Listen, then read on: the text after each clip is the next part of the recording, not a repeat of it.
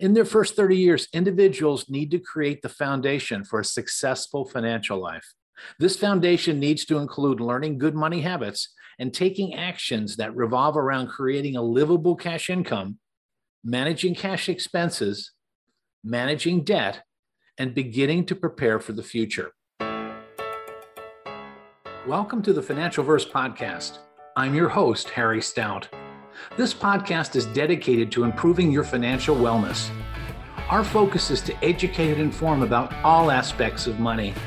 We seek to reduce the financial anxiety, stress, and drama you face daily dealing with money. Thanks for joining us.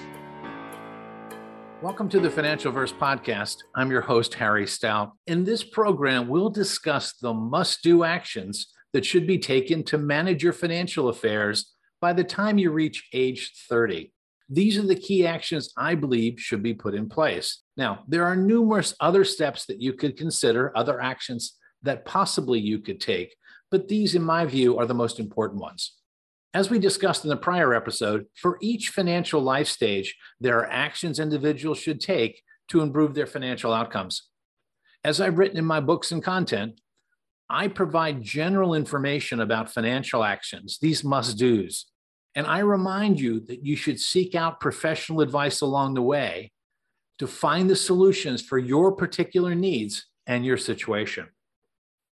In our last episode, we introduced the first or adulting stage of life that lasts until an individual reaches age 30. And as I told you, that in my view is the journey to 30. I call it the journey to 30. In their first 30 years, individuals need to create the foundation for a successful financial life. This foundation needs to include learning good money habits and taking actions that revolve around creating a livable cash income, managing cash expenses, managing debt, and beginning to prepare for the future. Individuals in this stage begin managing their finances for the first time. Now, for some, this can be overwhelming, but in my view, if they keep their focus on the most important actions, the key actions, they can achieve success. So here are the 11 actions that should be taken prior to age 30.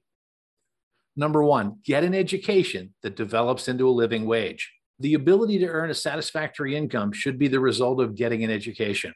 Focus should be on pursuing a profession or trade skill and not on just getting a job.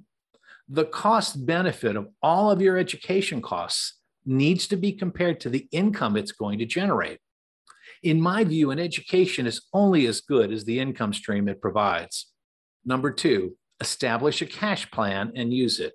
The key to financial security in life is positive cash flow, which means having cash income exceed your expenses.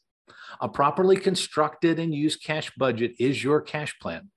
That cash budget should cover your income, living expenses, debt service, savings needs, and putting money away for when you stop working full time. It will enable you to see if you are making progress towards your goals. And we'll discuss cash budgets in detail in a later podcast. Number three, take full advantage of work-related benefits such as matching 401k contributions. Now, once you get a job in the adulting stage, one thing to remember is the work-related benefits that you receive can add up to almost 40% of your salary. I want to repeat that, 40% of your salary. So taking advantage of these benefits should be a focus.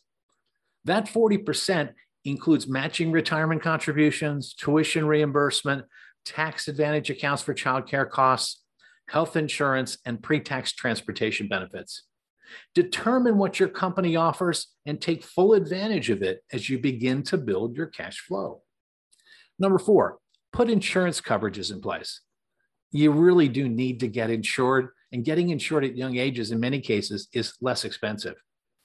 As an adult, you're responsible for protecting yourself, your household, and all of your belongings. When horrible things happen to you, say a trip to the emergency room or a fire in your apartment, insurance may save you from shelling out thousands of dollars all at once. Remember, insurance is cash for future delivery. It's for future delivery when you need it. So please work with insurance professionals to put the proper life, income protection, home, car, and liability coverages in place. Number 5, Work to get out of debt as quickly as possible. In our country today, debt is a reality for most young adults. Allowing it to linger or worse, grow can set you back for years to come in the form of greater interest payments and lower credit scores. For your student loans, be sure you have a good repayment plan in place and make use of any available repayment forgiveness or reduction programs. For any credit card debt you have, work to eliminate it as soon as possible, given the sky-high interest rates associated with this debt. With respect to car loans, only borrow to buy the minimum car you need versus what you can budget monthly. Today's very high vehicle-related debt and operating costs are budget crushers. Number 6, build an emergency fund. Insurance coverages that you have won't cover all of the unexpected cash outlays for the expenses you're going to incur. The reason for this is that insurance comes with deductibles, co-insurance, and certain items that it just does not cover. So you need to have cash on hand to fill in the gaps. Some call it a rainy day fund. But remember, and I've learned this in my life, unexpected life events happen, as we've all seen, and the pandemic is a great example. As I've written, you should work to have at least 6 months worth of living expenses, including debt service, in a safe and easy to access savings account. Contributing to your fund should be a top priority in your budget, especially when you first get started. Aim to sock away at least 10% of each paycheck until you reach your goal, and add a boost in that emergency fund anytime you look into some extra cash, such as a bonus, tax refund, or birthday gift. We'll discuss emergency funds in a later podcast because they many times can need to be different for different people. Number 7, start saving for when you stop working. I know that sounds as though it's far, far away, but I will tell you it is not. Once your emergency fund is fully in place, you need to set your sights on saving for the long term when you're going to stop working full time. The sooner you start saving, it's the better for you. And the reason for this is the magic of compound interest or compounding, and time can create great benefits for younger adults. I'll give you just a quick example. If you're a 25-year-old and you put away $100 a month, assuming an 8% return on your money and quarterly compounding, you'll have over $346,000 by the time you turn age 65, $346,000.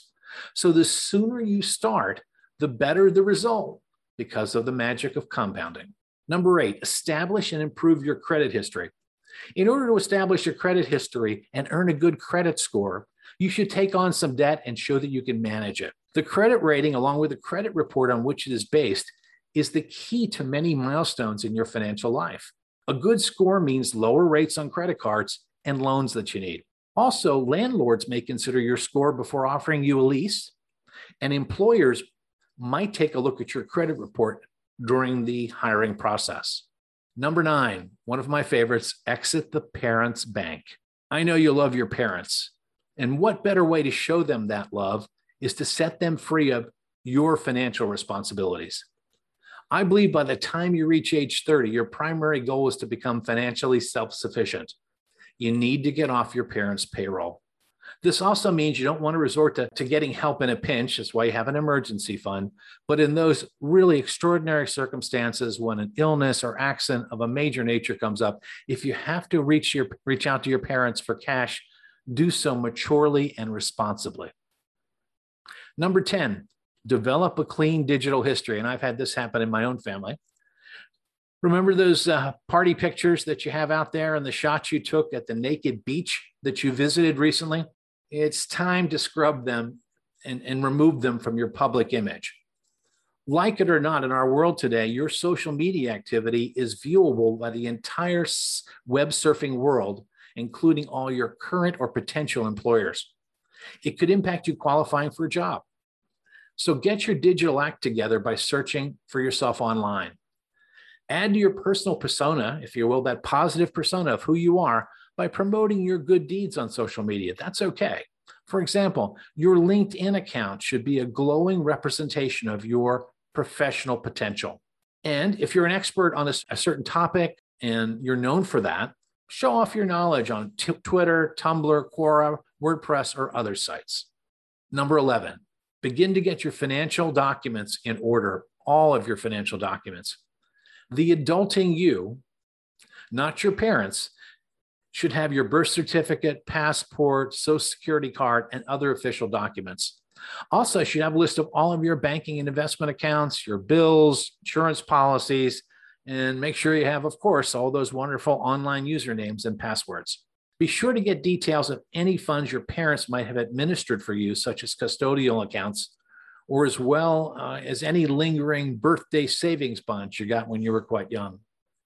Store all of this important information in a secure place, such as an actual safe, and make sure that the key people in your life, those that you can trust, know where it's located. And as you look at what you should be, the documents you should be accumulating, keep in mind things such as your apartment lease, your roommate agreement, if you have a cohabitation agreement, which is more and more frequent today, more and more common. And again, all of your account passwords, your car registration, and title, make sure you have it all. So let me summarize today's episode. Your financial life has discrete stages. Each stage has distinct risk, questions, needs, and responsibilities. You need knowledge, coaching, and resources to successfully navigate each stage. And in this episode, we discussed the adulting stage and the must-do actions you should take. Well, that's it for today. We look forward to our next session together. Thanks for listening today. The Financialverse podcast is brought to you by Better Wealth. Better Wealth's mission is to unlock intentional living by helping you better manage your money. To find out more, go to betterwealth.com. If you like what you've heard today, please rate us on your podcast service and forward today's program to your family and friends. We would really appreciate it. To learn more about the Financialverse, please visit financialverse.com.